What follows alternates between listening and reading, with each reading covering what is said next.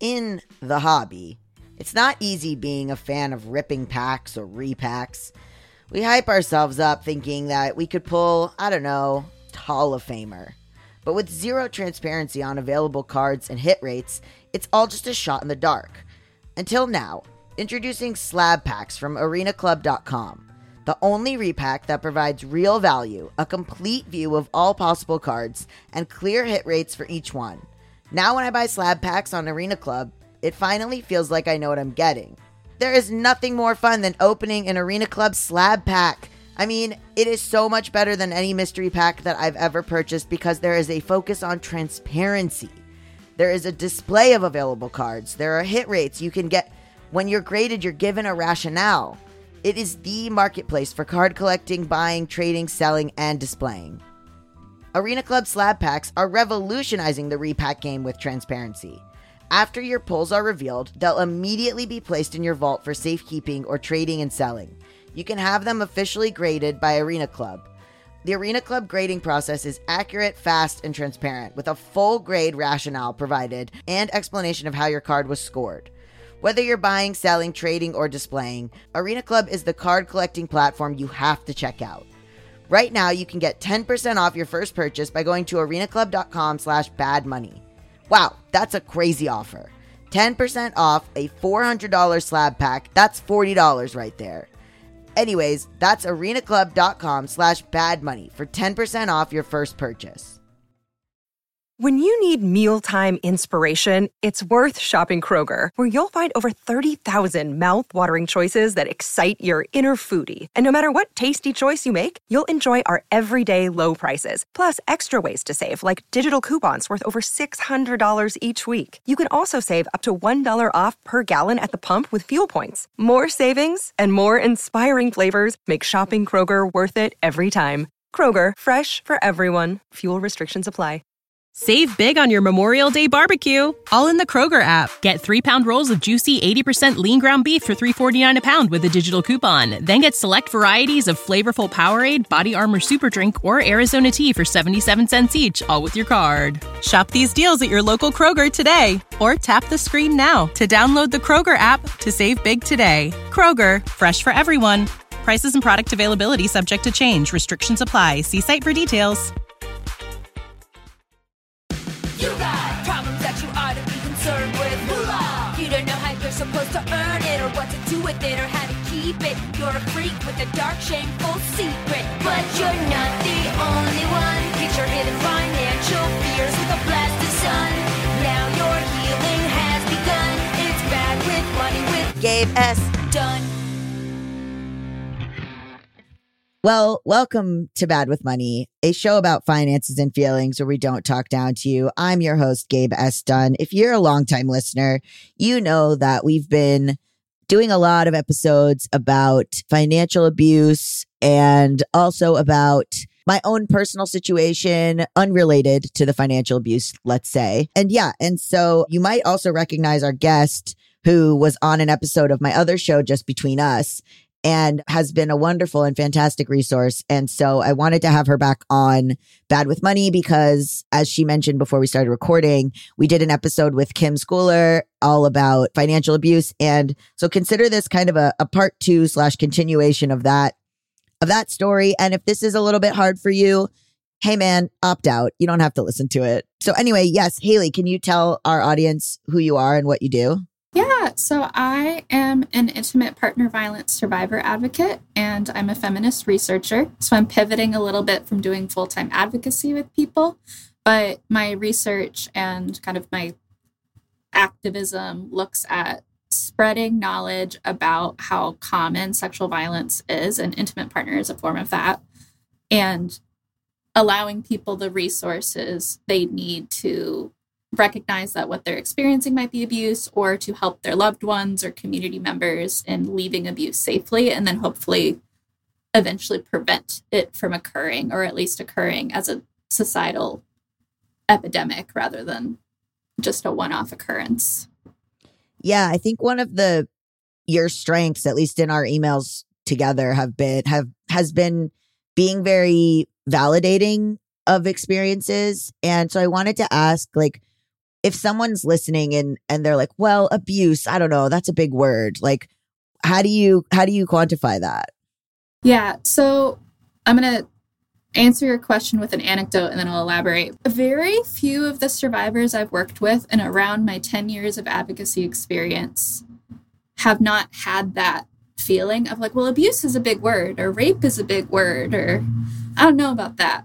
But they're also the people I was working with were people who called the nonprofit I was working at or followed me on Instagram after listening to the JBU podcast and saw that I had domestic violence in my title or domestic violence on my bio for my Instagram. And we're like, I'm not sure if I feel comfortable using domestic violence or abuse. However, something inside me got me across from you at your desk. Something got me to call the rape crisis hotline. Something got me to call the domestic violence hotline. And so it's usually as I understand if someone's not okay using that word, and a good advocate will never pressure someone to use a word they're not comfortable with. Like, well, you have to call it this. It's like, that's not true. Mm-hmm. But it's how to quantify it is when you are in a relationship where your autonomy and differentiation from your partner is viewed by your partner as a threat to them. That's where in the territory of abuse, because it goes back to coercive control. And if you want to deep dive in coercive control, listen to the JBU podcast, but because we're going to talk about financial abuse, like specifically today, but that's a form why it's bad and why it's impactful and impacts survivors for the rest of their lives is because it's coercive control. I was going to say, yeah, that there is an element of, you never hear it talked about as differentiation or that doing things for yourself or doing things on your own is perceived as a slight against the other person. So you kind of never hear about that. And, we talked with Kim about stuff that I think was she's a lawyer, so I think was very focused on the finance of it all, which we will get into with you. But I do think like there is a very subtle aspect of coercive control that I think is hard for people to parse out. And I tried to get into that a bit with Kim saying like, there's the obvious stuff, right? I have your credit cards. You don't get to have the money. I hold your paycheck. Very, very obvious. Not to say that people don't realize things, but yeah, it's the stuff that would show up on a billboard. Right. So like, yeah. What is the stuff that you find in your experience that people are missing? And it's also, I think, fine for us to go into a little bit of what coercive control is. Yeah, of course. So one very brief coercive control, it's when one person in an intimate relationship is seeking to take power and control over the other person. And there's all these different ways to do that, but it's a system of incrementally isolating someone, making someone question their reality so they're easier to control. They're more likely to question themselves.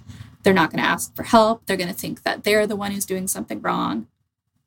And that's why it's so insidious, because it's that slow process. So those examples of coercive control that are financial abuse, so where an abuser is using financial abuse to enact coercive control, definitely are the things that Kim talked about, like well, I love you and I need to take all the resources so you don't have to worry about it, honey. Or what you talked about of like, you're an idiot. I need to do all this. And you're like, well, okay. But it's also weaponizing historical oppression. So I'm queer and I work with queer people all the time. And when you have particularly trans people who like they came out as trans and then their parents were like, good luck to you, I'll go off to pasture, then that person is going to be more at risk for financial abuse because they don't have a financial resource to fall back on. And oftentimes, queer people are friends with other queer people. So you have a bunch of people who are super loving and wonderful, but there's no financial resources to share. So if you're in a community where there's communal poverty, so like a neighborhood where there's like a lot of intergenerational poverty, then an abuser is going to be able to enter or create a relationship with someone who has a lack of financial resources and kind of know it's like this person's going to have to stay in a relationship longer because they have a job where it would take literally forever to save up a first month deposit and a security deposit, or like the plane ticket to get on the plane like to escape. That's something very haunting to deal with. But if you have more money, that's doable. Versus if you don't have money, then you might have to connect with a nonprofit, where a part of relocation assistance that I've done with people is like, okay, like the nonprofit will pay for the plane ticket. And then what I do with the client or the survivor is creating the safety plan of like, okay, cool. Like as you walk out of the house, you're going to get in your car and you're going to drive to the airport. And as you're walking out of the house, the process server is going to walk up and knock on the door and serve your abuser the divorce papers. But they wouldn't have been able to do that. So it's these little incremental things that show up. And I guess the one thing that I think Kim spoke to it because she specifically said it, but financial abuse isn't just a wealthy person or someone with more resources keeping resources from a person and making them poor. It can also be being a drain on resources. So it can be, I worked a lot with Orthodox Jewish survivors, and it's a very common myth that in Orthodox communities, like non-Orthodox people will look at Orthodox communities and say, well, it's super patriarchal, so therefore the woman stays at home and the husband's out of the house. That can be true. In my experience, it's usually not. It's usually the woman has like 2 master's degrees and does a ton of work and like also does a lot of the housework because the man studies Torah and you don't make money studying Torah. So I've seen that be lovely and healthy. However, that is a system that if you get an abusive person, it can be really manipulated. So you have these women who go to work and like work 40, 50 hours a week, and then they come home and then they have to do everything with the kids and all the cleaning and like everything, and they have no time. And then the husband is spending all this money or being a drain on resources, and the person's so isolated that they don't have the mental capacity to realize that what they're experiencing is abuse or the time to reach out for help. Yeah, that's a big part of it, is making the other person so tired by spinning their wheels and making them so exhausted by all the things that are happening that they don't have time to consider what's real, what's acceptable. You know, I spoke with Kim a bit about the concept of, you know, noticing that if the person you're with the day before a big work assignment, they decide to start a fight at 11:30 p.m., that is a form of coercive control or economic sabotage. And it can be financial abuse, like all of it. And emotion and sleep deprivation is a form of emotional abuse. Yeah, that's true. Yeah. And that's usually the thing people forget. Yeah, I know. I think that keeps you in such a state of confusion, but you would never think of it that. I mean, look, it's hard because I think on the internet, we throw around the word abuser. So I worry about throwing around the word abuser because I feel like sometimes it's not specific enough. Like I would rather, you know, even hearing you say, well, the abuser, blah, blah, blah, like it makes me bristle because I'm like, well, I would rather say this person was controlling or this person did this or this person did that. And then I even, you know, I think you and I have spoken privately about this. Like it's hard for the other person to not think that they contributed to it. Like my ex in college, one of my exes in college was physically abusive. And I, for a long time would say, well, no, but I would rile him up or like I would poke the bear. And so I think like for a long time I was like, well, we were both toxic or whatever. And so I get very nervous about saying like these broad strokes, like, well, the abuser or the abuser does this, the abuser does that. I don't know if there's an answer to that question, but I'm trying very hard to look into my experiences and say, okay, what exactly did this person do? Yeah, I think I agree with you. I don't think there's an exact solution to that problem. I think the proliferation of like the word abuse or gaslighting or he's a narcissist or she's a narcissist on the internet, that is a byproduct of a good thing. And the good thing is the fact that people are talking about sexual assault more and intimate partner violence more and recognizing when a partner is asserting a rule and calling it a boundary. So the proliferation of those words and the overuse of those words, I think people should still be able to use the terms they want to use. So like if I was working with you as a survivor and I was the advocate, I wouldn't say you're an abuser. I would ask what you wanted me to call the person. But when I use the word abuser publicly on the internet, I almost always define it. And when a survivor is sharing their story on the internet publicly, I'd encourage them to define it in a way that's safe for them, because you're the person who's doing harm to you. See, I almost said abuser. The person who's doing harm to you better than anyone. So what would make them escalate. So I guess the solution is being specific about what you mean. So it's like, oh, this person's a narcissist. Like, I remember, I watched Vanderpump Rules and they were on Scandival and they were like, Tom Sandoval's a narcissist. And I was like, well, I do agree with you as someone with background in mental health work. However, I can't diagnose someone. He has narcissistic tendencies. But I don't know what you mean. I don't know what you're complaining about, because that word is so broad. So it's being specific, I think, is part of it.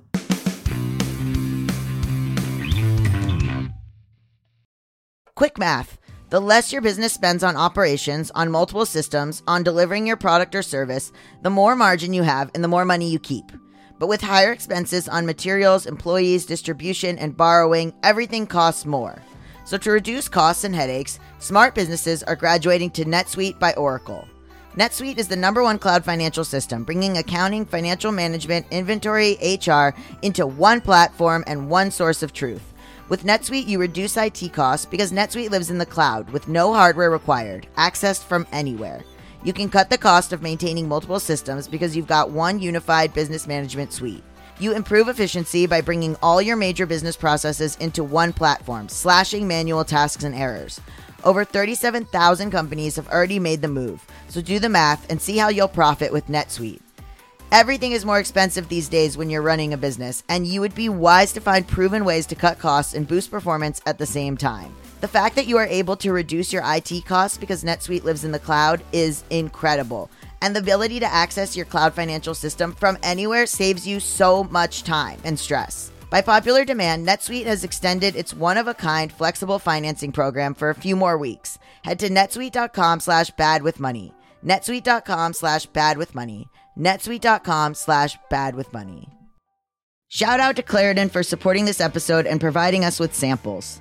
You guys know that I have had allergies for forever. I've had seasonal allergies since I was a kid. It causes pressure in my face, under my eyes. They're my ultimate handbrake. When my nose is plugged up, I feel like I can't do anything. I can't enjoy food because I can't taste it. I can't work out because I feel tired and distracted. I can't even host this show because my voice sounds like a duck. And listen, I am already dealing with vocal strain from testosterone and my voice dropping. I don't need any more problems with allergies. Luckily, for those of us who live with symptoms of allergies, we can live Claritin Clear with Claritin D. Designed for serious allergy sufferers, Claritin D has 2 powerful ingredients in just one pill that relieve your allergy symptoms and decongest your nose so you can breathe better. I've been taking Claritin D for allergies probably for the last 10 years or something, and it's been an absolute life changer. I can go outside without my eyes watering like a fountain. I can speak without feeling like a frog has jumped in my throat. I get really embarrassed when I'm sneezing all the time. I have an itchy nose or throat. Just the itchiness in the back of your sinuses is so distracting and so annoying, and I get pressure in my ears too. It's really painful. Ready to live life as if you don't have allergies? It's time to live Claritin Clear.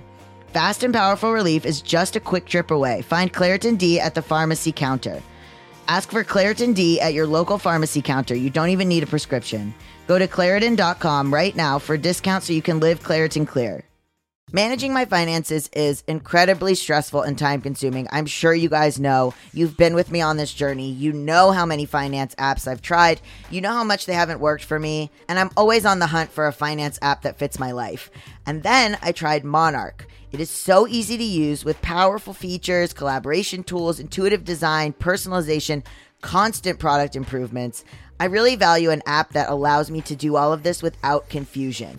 And especially important to me is intuitive design and the ability to personalize, because clearly finance is not one size fits all. Did you know that money issues are a leading cause of divorce? Monarch, the top-rated personal finance app, also has built-in collaboration features so you can invite your partner at no extra cost. Together, you can see all your finances, collaborate on your budget, and get insights on your cash flow and recurring transactions. It's the easiest way to manage your household finances. Are you saving for a down payment, a wedding, a dream vacation? Monarch makes it so easy to help you reach your financial goals. That's why the Wall Street Journal named it the best app for growing your savings. Have you been frustrated with personal finance apps that are cluttered with ads, difficult to use, rarely updated? So was Monarch. They built a new kind of personal finance app that's intuitive and powerful and ad-free and constantly improving based on customer feedback. Experience a personal finance app that prioritizes the user experience above all else. Monarch is the top-rated, all-in-one personal finance app. It gives you a comprehensive view of all your accounts, investments, transactions, and more. Create custom budgets, track progress toward financial goals, and collaborate with your partner. And now get an extended 30-day free trial when you go to monarchmoney.com/badmoney. Unlike other personal finance apps, Monarch's simple, intuitive design makes it so easy to set up, customize, and use. Monarch is the most customizable budgeting app. Change the layout of your dashboard, toggle between light and dark mode, create custom budgets and notifications, set up automatic rules for transactions and notifications, and more. Plus, there's ad-free privacy you can trust. We will never sell your data to third parties or show you ads. After trying out Monarch for myself, I understand why it's the top-rated personal finance app. And right now, listeners of this show will get an extended 30-day free trial when you go to monarchmoney.com/badmoney. That's monarchmoney.com/badmoney for your extended 30-day free trial.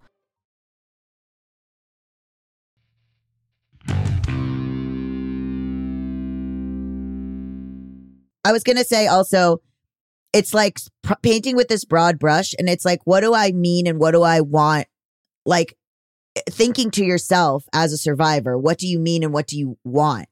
It doesn't help the person to gather everyone to attack the other person. Like, it doesn't help. None of that helps. So it's kind of like what, I think it's been more beneficial to say, these are examples of things that happened. These are examples of things that were hard and inappropriate, rather than just saying this person is X, Y, and Z, because they're not. They're a full human being. They're a full person. They have, a 3D personality. But these are some things that occurred. And then, of course, right, I think sometimes that's the survivor being like, well, but I'm bad too. When a survivor is in conversations with their loved ones, is like, or let's say a survivor is dating a new person well after what they've experienced from their ex has ended, and they like want to share their story to get help or to give context. It's like, I had an abusive relationship. That might be sufficient. And then like when the person earns their trust, they can share more. Mm-hmm. But when you're on the internet and you say someone is abusive, you're towing the line of defamation. And it's really complicated. Like what Evan Rachel Wood did, like Marilyn Manson sued her. And it got the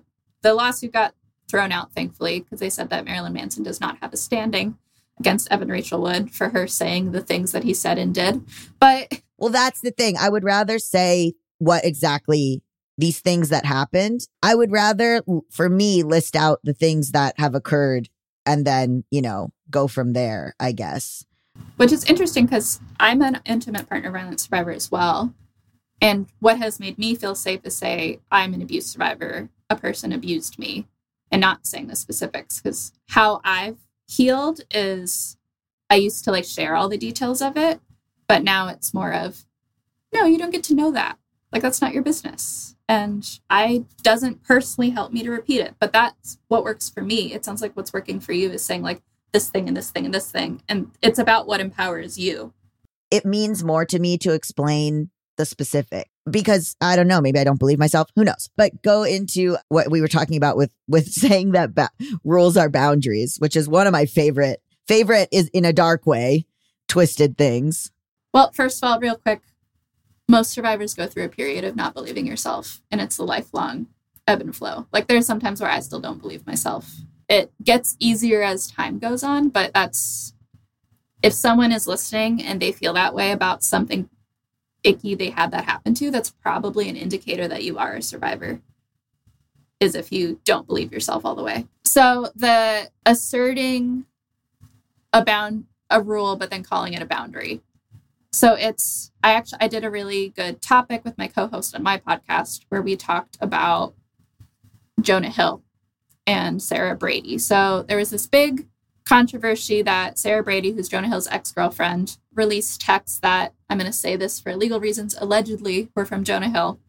And it was him saying, hey, it hurts me when you surf and post pictures on the internet. You surf with men, you hang out with people from like your wild recent past. I don't remember the wording, but it was him kind of weaponizing his maybe very real trauma to create rules for her, and then using therapy language to call it a boundary of, you need to change your behavior so I avoid a feeling. You need to change your behavior so I don't have to think about my trauma. Oh, wow. Okay. Yeah. And so that is not someone's job to protect your partner from experiencing a goddamn emotion. Like, that's part of being a human. Like, you go outside, you experience emotion. So what makes it a rule instead of a boundary is that you're making, quote, boundary that saying that a person has to act a certain way or else they're going to get punished or there's going to be consequences.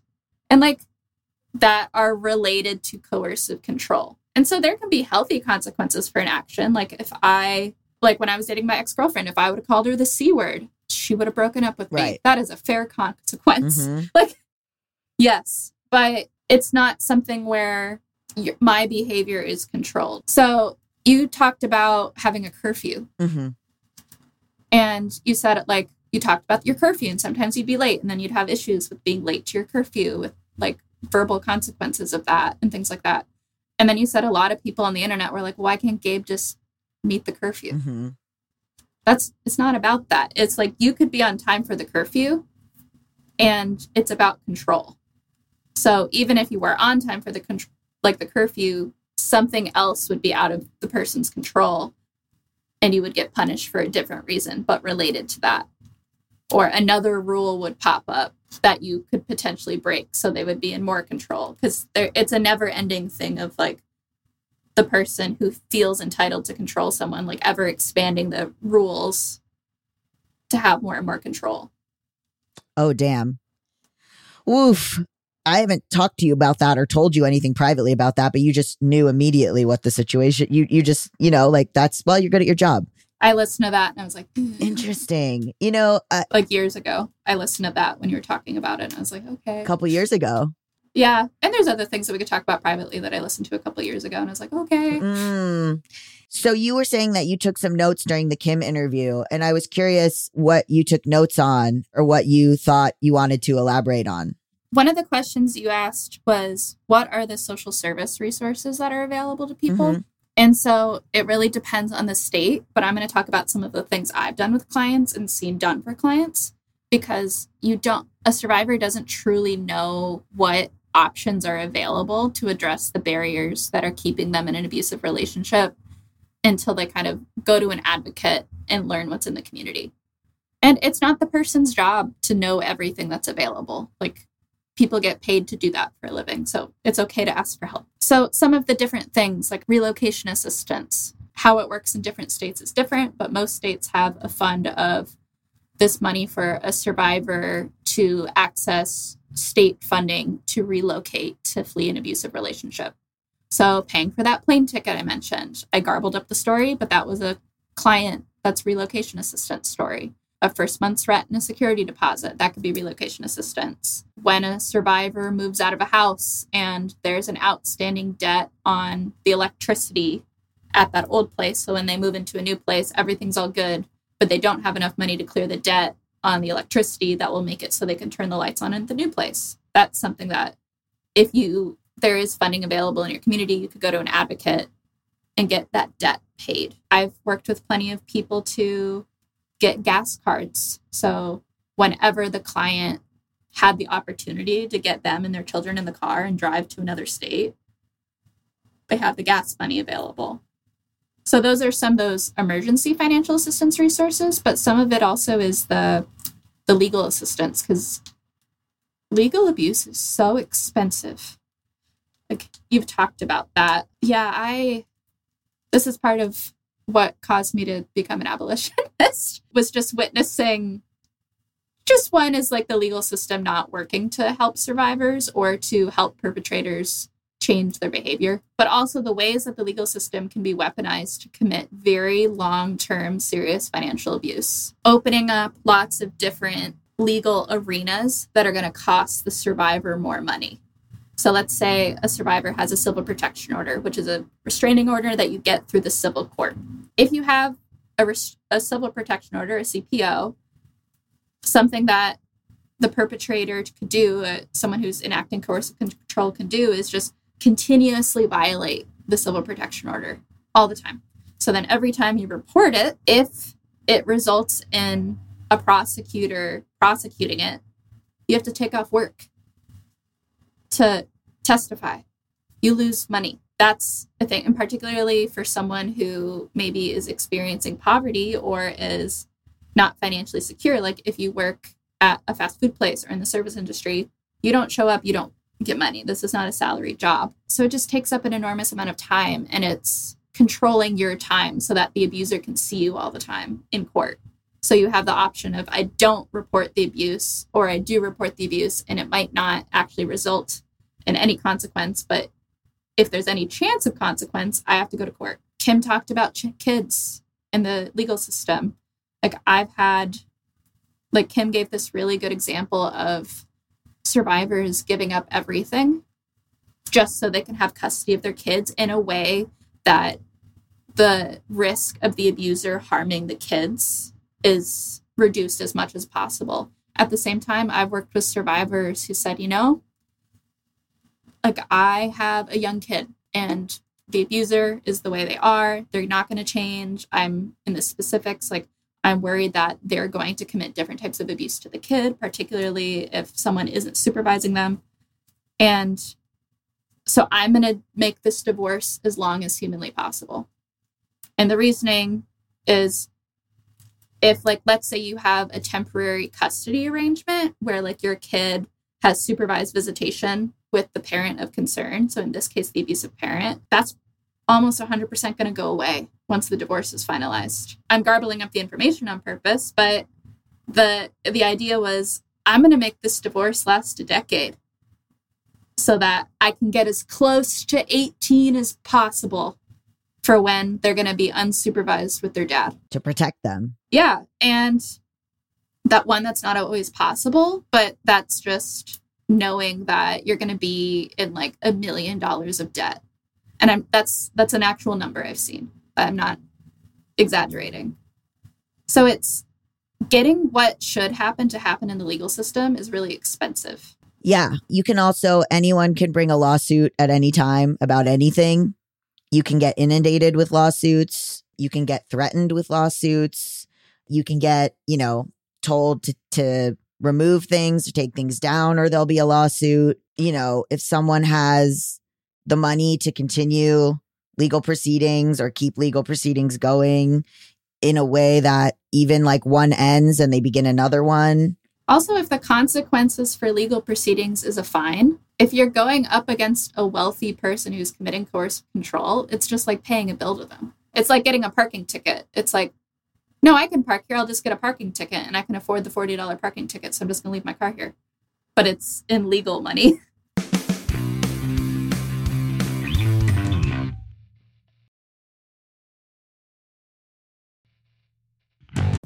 We're driven by the search for better. But when it comes to hiring, the best way to search for a new candidate isn't to search at all.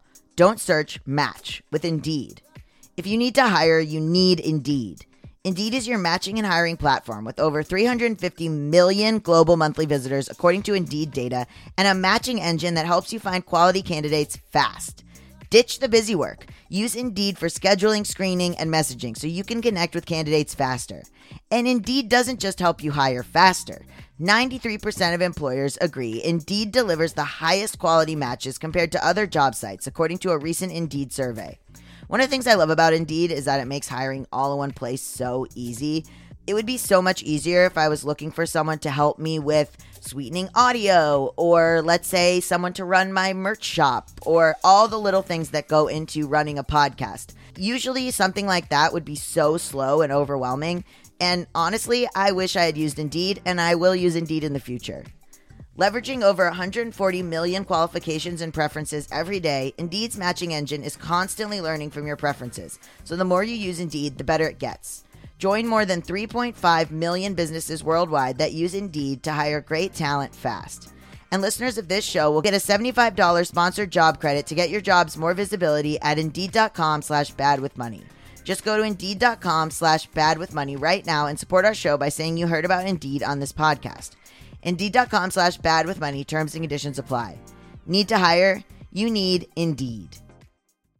I love to track progress. As you guys know from listening to this show, I'm constantly tracking my progress. What have we done so far in 2024? And spring is in full bloom. Are your finances blooming too? With the Chime Secured Credit Builder Visa Credit Card, it's easy to start building credit with everyday purchases and regular on-time payments with no annual fees or interest. And if your credit scores grow, so could your opportunities for lower rates on loans like for a car or a home. You can use it everywhere Visa credit cards are accepted. That's right, you can build your credit using your own money. Get paid up to 2 days early with direct deposit. With a qualifying direct deposit, you can get access to your money sooner. Fee-free overdraft with SpotMe. Overdraft up to $200 without fees with SpotMe when you set up a qualified direct deposit.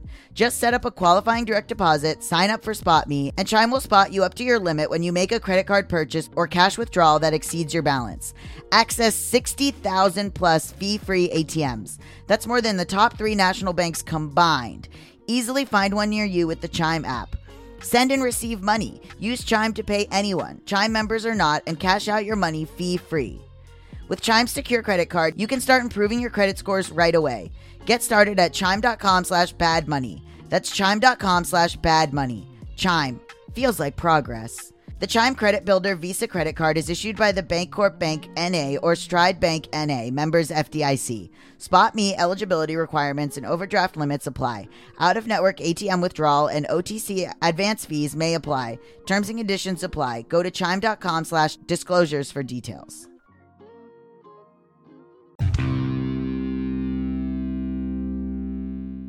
I mean, what I noticed, and it's looping back, but there's a type of person who, when they are having a feeling, it is someone else's fault. So having a negative feeling anytime, instead of saying, what is this negative feeling? They look around and they say, who caused this? And then someone caused it, and then that person must pay. And it's completely justified.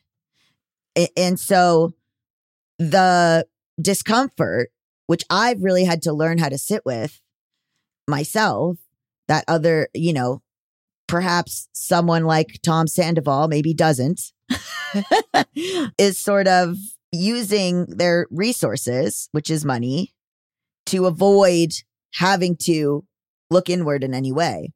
Or, or the blame someone else for their actions or how they were feeling. And if you didn't do this, I wouldn't act this way.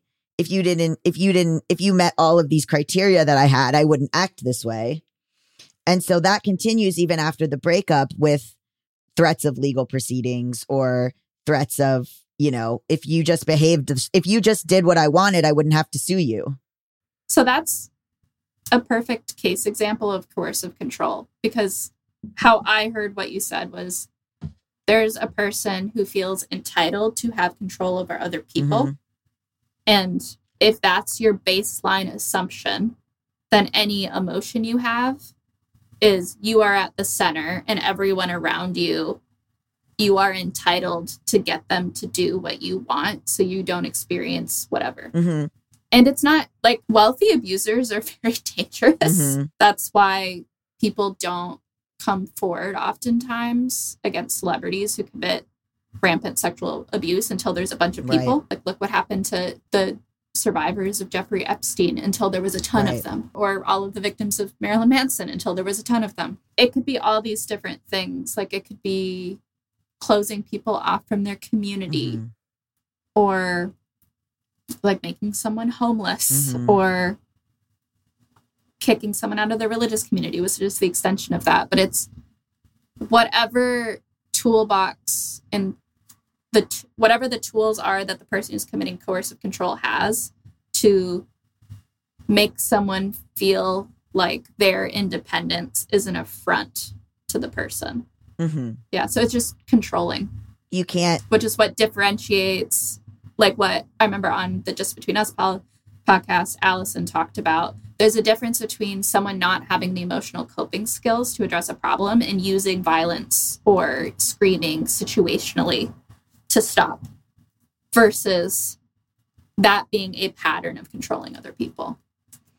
Yeah, I think it comes from fear. Yeah. But it's also, you know, I wanted to talk a bit about like the initial red flags or things that people should be looking at, because it's also hard with exes, in my experience.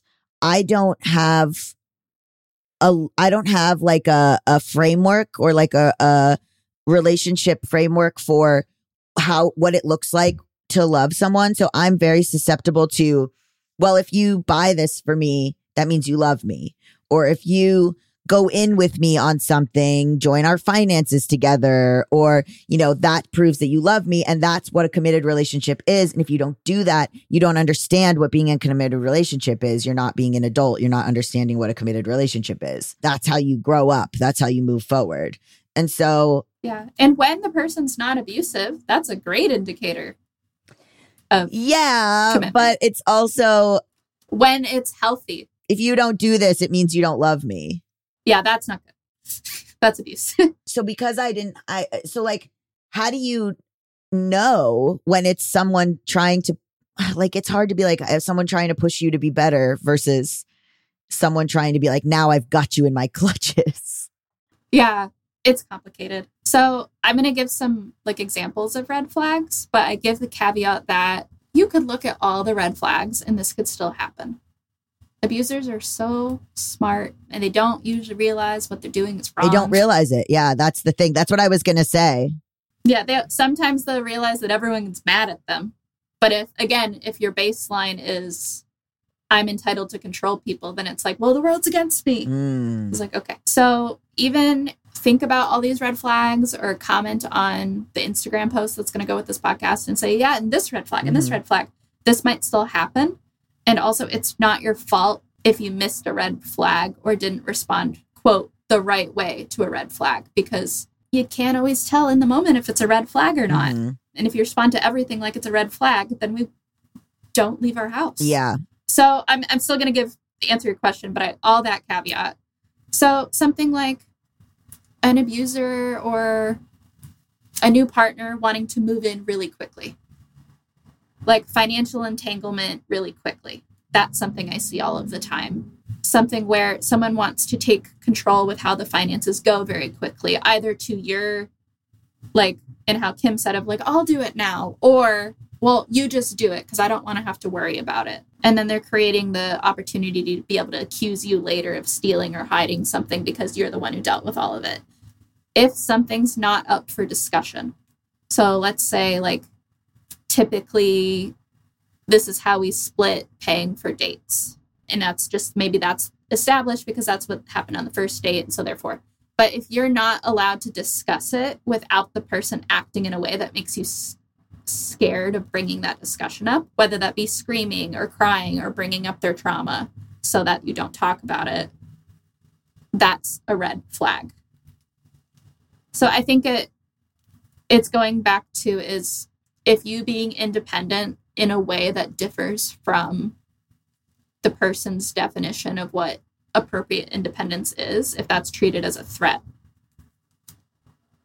And it's not a foolproof resource, but I'll send it to you so you can put it in the description. But the power and control wheel, which I talked about in the Just Between Us podcast, it's a model of a lot of different types of coercive control that someone can look at. But again, that's not foolproof. No, it's good. It's good to talk to you, but it is always, I don't know if this interview, it comes across maybe to the listener. I keep sort of leaving my body and returning to my body. Yeah. So I am listening, and I'm also like very like scattered. We don't record video on this podcast, which is great because my eyes are bulging out of my head. I can tell I keep saying things that trigger you. Yeah. Which I hope is validating. Yeah. I know it's horrifying. and very vulnerable, but it's like, you're not wrong. And I want people listening to take this in because it's, and this is very important. There was a thing, anytime there's, okay, so there was a situation with an ex where we needed lawyers and we used a lawyer that had a conflict of interest with me.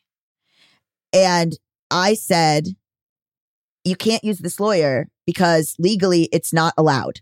The laws of the state dictate that you cannot use this lawyer because we have a conflict of interest. I didn't make the laws. I have no control over the laws. These are the laws of the state. And their response was, how could you do this to me? And I think a very important thing for people listening to understand is that it doesn't matter what you do or say. It doesn't matter like what it matters for you to look into what is happening in reality. What is the reality?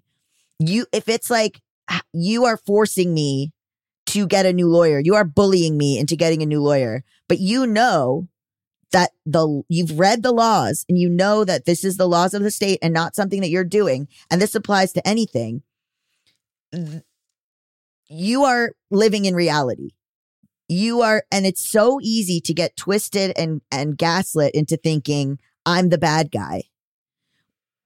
When anytime, and this was so helpful to me, and it sounds dumb, but go and read the laws or go and look at the paperwork, because the ways in which things are framed to you by someone who acts this way or feels this way will always make it your fault. But and in some situations, you don't have access to paperwork or laws or bank statements or anything. So you don't have outside realities to grasp onto.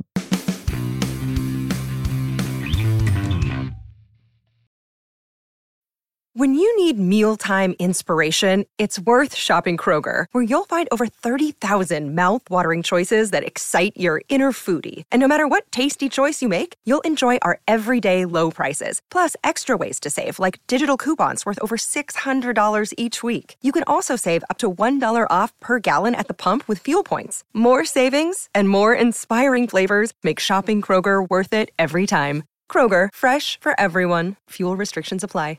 Save big on your Memorial Day barbecue, all in the Kroger app. Get 3-pound rolls of juicy 80% lean ground beef for $3.49 a pound with a digital coupon. Then get select varieties of flavorful Powerade, Body Armor Super Drink, or Arizona tea for 77 cents each, all with your card. Shop these deals at your local Kroger today, or tap the screen now to download the Kroger app to save big today. Kroger, fresh for everyone. Prices and product availability subject to change. Restrictions apply. See site for details.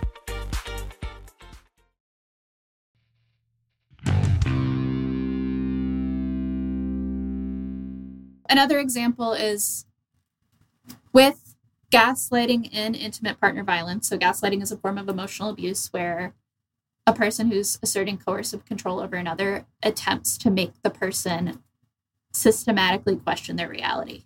The example I usually bring up is I work with a survivor, and they were talking to the abuser, and the abusive partner screamed and slammed the door in the face.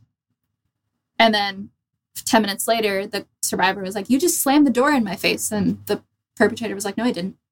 And over time, you're like, well, did they slam the door? So when a way to safety plan for that is, one is the laws might not always be on your side. So that's a great safety plan if the laws are on your side, like checking back in the laws. But these other things I remember we emailed about this, and you talked about it really well too, is making an incident log. You talked about it on your interview with Kim, but this incident happened this day, and this was the time and date, and this is what happened, and this is how I felt about it, and these were the things I noticed. And then having it in a safe place, a private place, that you just once, even if you feel really uncomfortable when someone says your relationship might be abusive, rape is a big word, abuse is a big word, violence is a big word, but if you're having that uncomfortable feeling where you're like, I'm not experiencing abuse, but sometimes I want to call a DV hotline, or I'm not experiencing abuse, but whenever I see that billboard, I'm like, Or whenever I watch Big Little Lies, where Nicole Kidman's being abused by her husband, which is a perfect example of what an advocate does. That counselor in that TV series, that's what I did for work. That's what advocates do. But start in a private place that your abuser can't find. So maybe it's a notebook that you leave at a friend's house that's locked. Or if your abuser's not very tech savvy, like a private like Gmail account and like a Google Sheet or a Google Doc. Start writing down those things that you feel fall under a definition of coercive control, and or try to connect with an advocate in your community. So that might be a hotline, or it might be getting in front of someone who has expertise in coercive control, because I have a different conversation with every single survivor. And usually I get something like, well, that's not abuse, da-da-da-da-da. And I was like, well, and I explain it. And the role of an advocate is the survivor is running around and they're bumping into walls because they're busy surviving coercive control. A good advocate helps pick the survivor up and get a bird's eye view, and then the survivor sees that they're running around a maze. And they start to see the patterns of the maze, and a good advocate is like, okay, these are all the resources that might be available to you, and you decide what to do, because I was not the one running around in the maze. Oftentimes, advocates have run around a maze. That's usually why they're good at their jobs. However, each maze is different. So, and that shows is like all the different advice you got on your mailbag episode is like, don't sign it, da-da-da-da-da. It goes to show that safety planning is so specific. So you and I had a totally different conversation about that than I had would have with a different survivor. Like there's plenty of survivors who, as a part of their safety plan, they sign NDAs. Like a lot of the survivors of Larry Nassar's abuse, the gymnast who were molested by Larry Nassar, a good chunk of them signed NDAs. And that might have been what was best for them. Maybe what was best for them was getting a financial settlement that they could use to go on with their lives and survive, to pay for therapy. Because experiencing abuse costs so much money. I really wish I could send my abuser a bill for all of the therapy I've been to in the past decade. And I'm never going to recoup that. But it's because we live in a world where surviving costs money. When you experience things that make it harder to survive, it becomes more expensive. So therefore, one of the primary ways to prevent intimate partner violence, and in my field of work, specifically intimate partner violence homicide, is to end poverty. Poverty is a cause of gender-based violence. Yeah. So if I was a billionaire, what I would do was, I'm never going to be a billionaire because I did gender studies, and I'm a socialist. But if I was a billionaire, the first program I would fund would be housing voucher program, where people who are fleeing abuse can get in contact with an advocate and get into like a 2 to 3 year long lease that's totally 100% paid for. That's amazing. Yeah, that would be amazing. And that would be a piece of it, because the survivors I'm working with or have worked with are the people that can give a phone call or can show up to an office. That's a tiny amount of the survivors. Like, what about all the survivors that have disabilities? Like, they're on dialysis and they're laying in their bed and they can't do a phone call. They're very elderly. So even if they could escape, they can't walk down the stairs of their house to flee. There's all of this silent abuse happening, and the resources aren't there. Yeah, that makes a ton of sense. I mean, most of the people on Reddit that I talk to or most of the people on Reddit that I see in these groups that I'm in it's almost entirely, they'll write like a long thing and then there's a financial component where they can't leave. They can't afford to leave. They don't know where they'd go. They have to live near their job. What about their kids? Like, almost always every story has a financial component. I think one of the biggest statistics or things that shocked me, so this is a study from the CDC. I apologize, I don't remember the date. But it used to be that, like pre-2008, it took a cis woman who was fleeing an abusive relationship with a cis man an average of 7 times of leaving and coming back before they're successfully able to leave an abusive relationship. After 2008, it, in a statistically significant way, went up to 10. Wow, because of the financial crisis. And there is data out there about how COVID has impacted Of course. this. And I haven't read it yet, but I know it's out there. It's a tab on my computer. But it's worse. As a social worker, as an intimate partner violence advocate during COVID, like COVID's still happening, but during the quarantine, it was so much worse. I saw people sheltering in place with their abusers. Yep. And I think a lot of abusers thrived during that time because the person was gun sales went up, and also the person was entirely at their mercy. You could manipulate laws in a way that you could manipulatively interpret laws in a way that serves you being coercively controlling.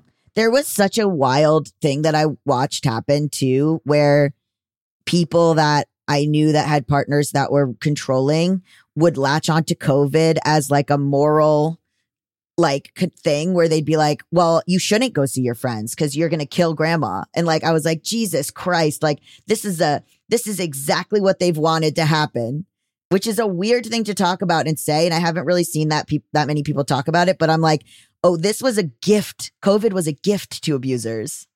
Yes, it really was. That's why whenever there's a global crisis happening, the rates of rape and intimate partner violence, and rape is a form of intimate partner violence, but rape largely, it skyrockets. So in times of war, all those things increase. So I talked about on Just Between Us, there's this myth that Muslim men are more likely to commit abuse. That's not true. Usually people are xenophobically misinterpreting the statistic of Muslim people who live in countries that are ruled by an authoritarian ruler. They're higher rates of intimate partner violence. That's not because of Islam. That's because the government, it makes it easier for abusers to harm people because there's more opportunities of oppression to weaponize. Any country that's going through that sort of trauma, not just Muslim countries, but any country that's going through that trauma, everyone's traumatized. Whose fault is that? Probably the U.S. government. I hope that this episode makes any sense at all on my end, not on yours. You're wonderful. Well, I feel like I could ask you 100 million more questions, but let's see how this one turns out. Where can people find you and more about you? Yeah, so you can follow me on Instagram. I'll plug my podcast. I started a feminist podcast. It's called Fumbling Towards Feminism, like fumbling a football. And it's all one word, fumbling towards feminism. But we talk about, well, I'm a co-host of it. So we talk about gender-based violence all the time. So it's my favorite thing to talk about. But we also talk about a bunch of different other feminist issues and feminist fun. So I'd encourage you to find me there. Thank you. And you can send us DMs. Thank you. Hayley's incredibly helpful. Bad with Money with Gabe Shane Dunn is a production of Noted Bisexual. Produced by Melissa D. Montz and Diamond M Print Productions. Edited by Diane King. Post-production sound by Coco Lorenz. And music by Mike Kaplan, Zach Sherwin, and Jack Dolgen, as sung by Sam Barbera. Thank you. Love you. Bye. When you need mealtime inspiration, it's worth shopping Kroger, where you'll find over 30,000 mouth-watering choices that excite your inner foodie. And no matter what tasty choice you make, you'll enjoy our everyday low prices, plus extra ways to save, like digital coupons worth over $600 each week. You can also save up to $1 off per gallon at the pump with fuel points. More savings and more inspiring flavors make shopping Kroger worth it every time. Kroger, fresh for everyone. Fuel restrictions apply. Save big on your Memorial Day barbecue, all in the Kroger app. Get 3-pound rolls of juicy 80% lean ground beef for $3.49 a pound with a digital coupon. Then get select varieties of flavorful Powerade, Body Armor Super Drink, or Arizona tea for 77 cents each, all with your card. Shop these deals at your local Kroger today, or tap the screen now to download the Kroger app to save big today. Kroger, fresh for everyone. Prices and product availability subject to change. Restrictions apply. See site for details.